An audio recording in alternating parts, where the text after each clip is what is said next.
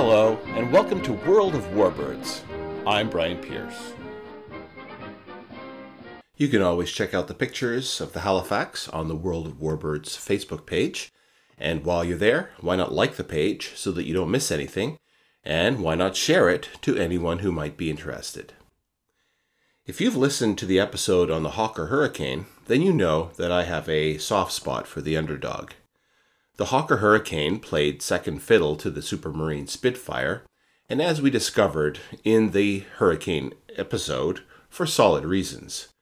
During the course of the war, the Spitfire was able to be adapted and modified, while the Hurricane remained essentially a late 1930s fighter that was slotted into secondary roles by mid-war. At least with the Hurricane, people can actually see it. Can see it in museums, even see them flying. Like the Hurricane, the Halifax similarly plays a second fiddle to a more famous sister aircraft, the Avro Lancaster.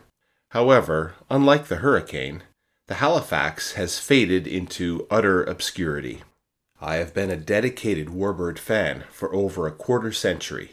And although I've seen many static Lancasters in museums and on pedestals, and I've even seen the Canadian Warplane Heritage Museum's Lancaster named Vera flying on several occasions, I have never laid eyes on a Halifax. And I'm left with this question. Why did the Halifax get pushed aside from public memory so hard? Were they produced in fewer numbers than the Lanc? Were they really so inferior? What's going on here? So let's shed some light on this forgotten warrior. Design and development. The Handley Page Company had a long track record building big bombers. The company had been formed in 1909 by Sir Frederick Handley Page. Prior to researching this episode, I had always figured that Handley Page had been formed between two people, one named Handley and the other named Page. But no, it was one man. Interesting side note, Sir Frederick is credited with inventing the leading-edge wing slot, which reduces the stall speed of an aircraft, allowing better low-speed handling. In 1936, the British Air Ministry put out specification P.13-36 for a capable medium bomber for worldwide use. Handley Page had plenty of experience with big bombers, having built the Handley Page Type O during the First World War. This giant was a twin-engine biplane with pilot and two gunners and could carry 2,000 pounds of bombs. The Type O was used in a variety of roles, being used to attack ports, railway targets, airfields, submarines, and shipping.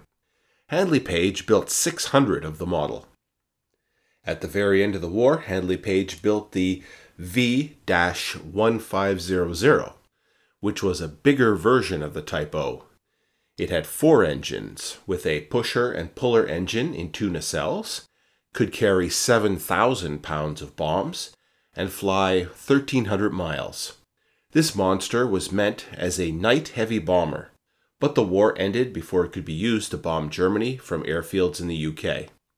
They built about 35 of the type, and they were known as the Super Handley in the RAF. After the end of World War I, some Type O's were converted for civilian use as passenger and cargo transport and for airmail. These aircraft were so ubiquitous that to say Handley Page was a shorthand to say big airplane, sort of like how we say a Boeing now, just to mean a big airplane.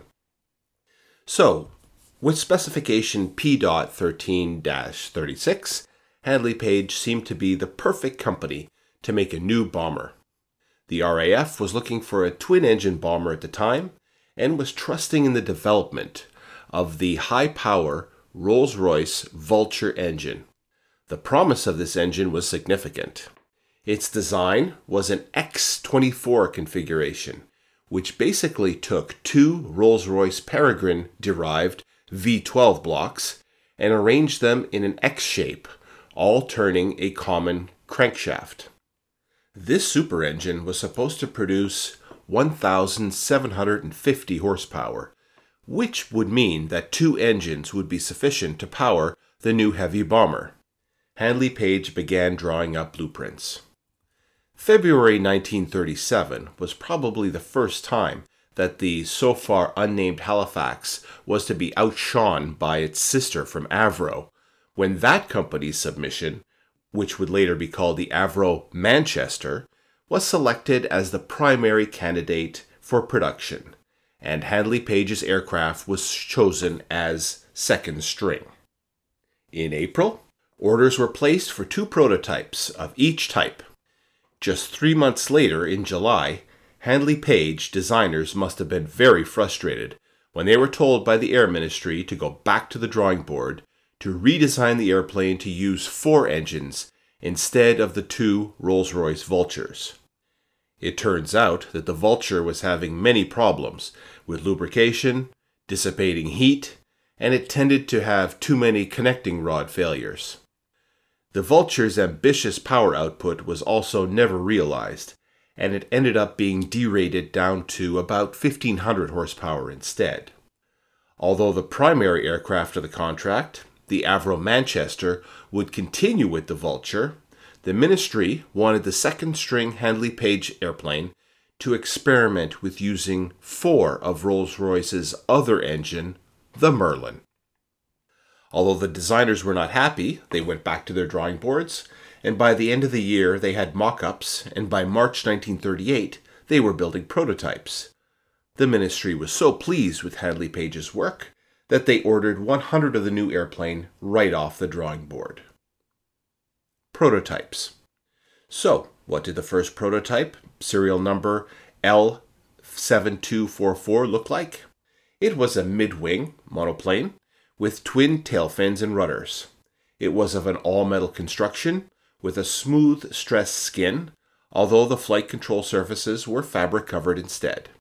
The fuselage contained a 22-foot bomb bay, which contained most of the aircraft's payload, and the cockpit was flush with the upper fuselage. It was powered by 4 Rolls-Royce Merlin engines, 2 spaced evenly on each wing. Perhaps because of the earlier engine swap from the Vulture to the Merlin, Handley Page designed the new aircraft to be able to handle other engines just in case. In the prototype, the Rolls-Royce Merlins were turning a Rotal-built compressed wood constant speed propeller, giving a maximum speed of 265 miles per hour at 17,500 feet. The pilot sat in the left seat of the cockpit, and there was a folding seat on the right side for the co-pilot position, which was occupied by the flight engineer for critical periods such as takeoff. In the nose was the bomb aimer's compartment and navigation position, with 1 crew member doing both of these jobs. Behind the cockpit was the wireless operator's compartment and the flight engineer's station. Just aft of this compartment was 2 installed bunks, originally intended for crew members to rest, but in practice was used more for treating injured crew. The Mark I had 2 303-inch Vickers K machine guns in waist positions, which brings to mind the waist positions of the B-17. The maximum bomb load was 14,500 pounds, which was carried in a somewhat unorthodox way, with most of the bombs being carried in a main bomb bay within the fuselage, and some being carried in 3 mini bomb compartments in the inboard sections of each wing. Because of this, the maximum size of the individual bombs, which could be carried by the Halifax, was limited to 2,000 pounds. In August 1940, the second prototype, L7245, was flown with a complete armament and operational equipment, and the type was accepted into the RAF. At the time, the practice was to name heavy bombers after major towns, and so the aircraft was formally named the Halifax, most fittingly in a ceremony by none other than Lord and Lady Halifax. Production. The UK put a huge effort into building as many Halifaxes as possible for its strategic bombing offensive against Germany, and this meant that many more parties than Handley Page would be involved. A special Halifax group was put together to manage the over 600 subcontractors who built components for the Halifax or assembled them. In total, 6,178 Halifaxes were built by 5 different main manufacturers, including Handley Page, Fairey Aircraft, London Aircraft Production Group, Roots Securities, with English Electric actually building the most at 2,145 aircraft. At its peak production, a new Halifax was being built every hour. Improvements were made to the Halifax throughout its operational life, and these are reflected in the various marks of the aircraft. Although there were subversions of each mark, for simplicity's sake I've bunched them all together into the marks. The Mark II saw the removal of the nose turret, it being replaced by a molded Perspex nose, and the addition of a 4-gun dorsal turret, with the waist gun positions being removed. The tail fin shape was also tweaked in order to try to fix some rudder imbalance, and Merlin 22 engines were installed. The most numerous mark was the Mark III, which used the powerful 1650 British Hercules 16 radial engine. It also had rounded wingtips. There was also a transport version with a cargo area instead of a bomb bay and space inside for 11 passengers, and there was a paratroop version with space for 16 paratroopers and their kit. A pure passenger transport version was built, and this was known as the Handley Page Halton.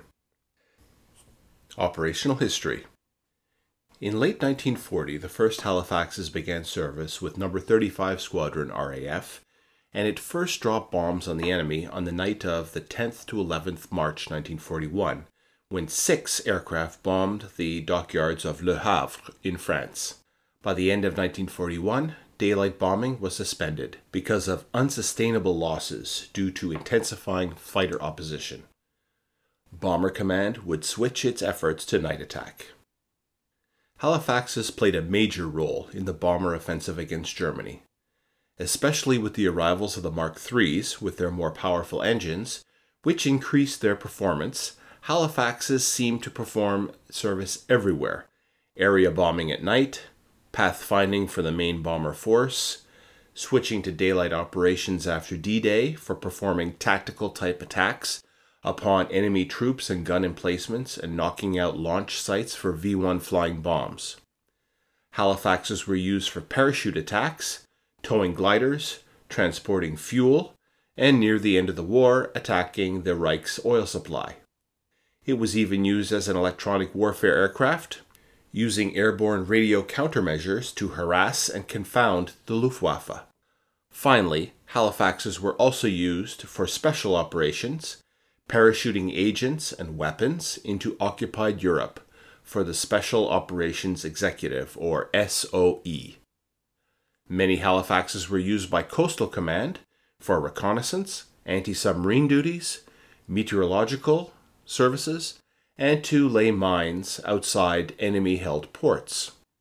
Halifaxes fought right up until the end of the conflict and remained in service with Coastal Command and RAF Transport Command, the Royal Egyptian Air Force, and the Armée de l'Air until 1952, although the majority of them were declared surplus in 1947. The last country to use the Halifax in a military role was Pakistan. Its Air Force continued to operate them until 1961. So, no story of the Halifax would be complete without the inevitable controversy of comparison with the Lancaster. It's a complicated story. Stephen J. Harris took 22 pages to do it in his article entitled The Halifax and Lancaster in Canadian Service, which was published in the journal Canadian Military History. It's also a moving target, as both the Lank and the Halibag were being heavily modified during the course of the war, and what they were being asked to do was being changed based on the particular battle or offensive, and the enemy fighter and flak opposition were also changing, increasing and decreasing. So what is clear is that Bomber Harris seemed to have a grudge against Handley Page from the beginning, and against the Halifax in particular. Certainly, much of his aggravations with the type were justified. The rudder problem was one that, even with modification, would never really go away. If a Halifax pilot threw his machine into a sudden and dramatic maneuver in order to try to escape from flak or night fighters, they were likely to unbalance, lock on, and eventually produce a spiral dive from which it was difficult to recover. Also, during most of its operational life, it was slightly slower and had a lower ceiling than the Lancaster, which meant that it was more vulnerable to attack. Its exhaust flames were brighter and allowed the Halifax to be spotted from 500 yards. Bomber Harris complained that he had to use his more valuable Lancasters as a safety blanket to protect them from the more vulnerable Halifaxes. The Halifax also just wasn't able to carry the same bomb load as the Lancaster. Not only was its smaller and divided bomb bay incapable of carrying the big 4,000-pound cookie bombs or any of the exotic bigger weapons of the RAF, but again, on average, over its operational life, it would only deliver 100 tons of bombs on German targets, while a Lancaster would deliver 150. It also took more labor to build one.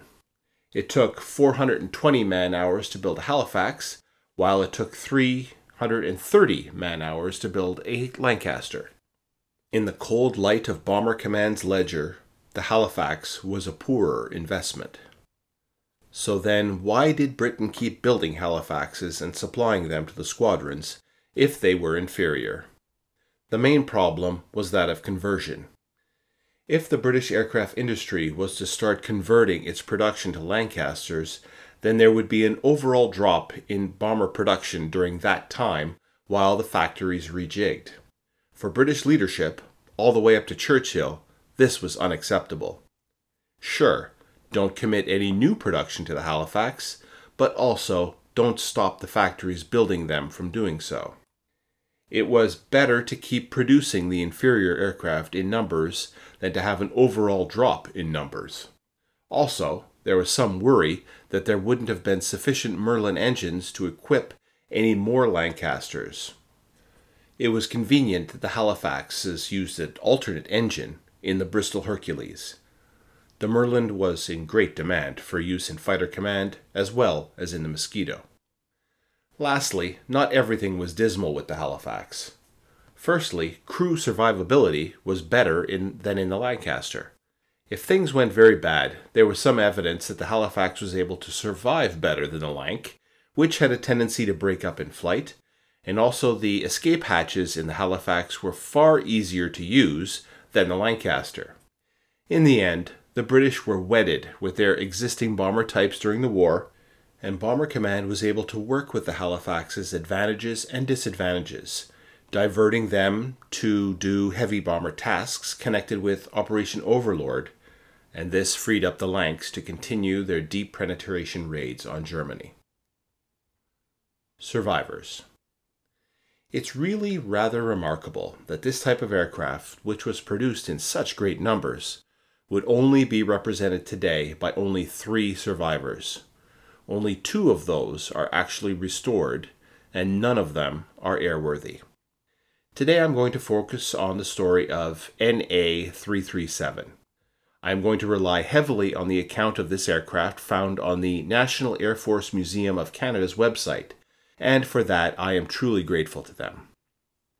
On the 5th of March, 1945, Halifax Mark 7, serial number NA-337, arrived at RAF 644 Squadron at Tarrant Rushton, Dorset, in the southeast of England.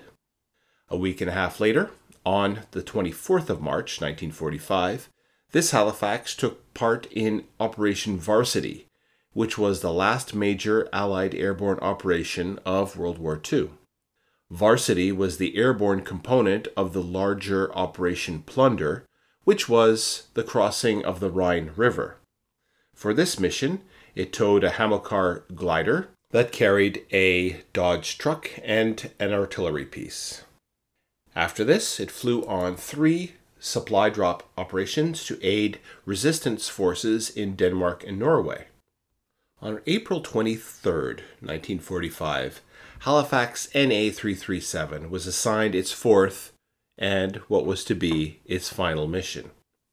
It was to fly by night to Norway on a special operations executive support operation requiring the dropping of 13 containers and 2 packages on a drop zone in Mikkelberget in Norway. At around noon, the pilot, 20-year-old Flight Lieutenant Alexander Turnbull, told his crew to eat and get some rest, as they were to be flying that night. At 1600, the crew was briefed on their mission. It was NA337's regular crew that would be flying that night. The navigator, Flight Lieutenant Walter Reginald Mitchell, was given the route to be taken and the precise latitude and longitude of the drop zone. They received weather information from the meteorological office, including data on wind speed, direction, and cloud. The wireless operator, Flight Sergeant Alec Naylor, got the latest frequencies and call signs.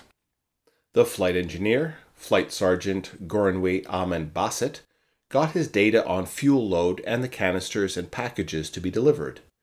Bomb aimer, Flight Sergeant Gordon Russell Tuckett, was given the Morse code letter that the reception committee would flash from the ground.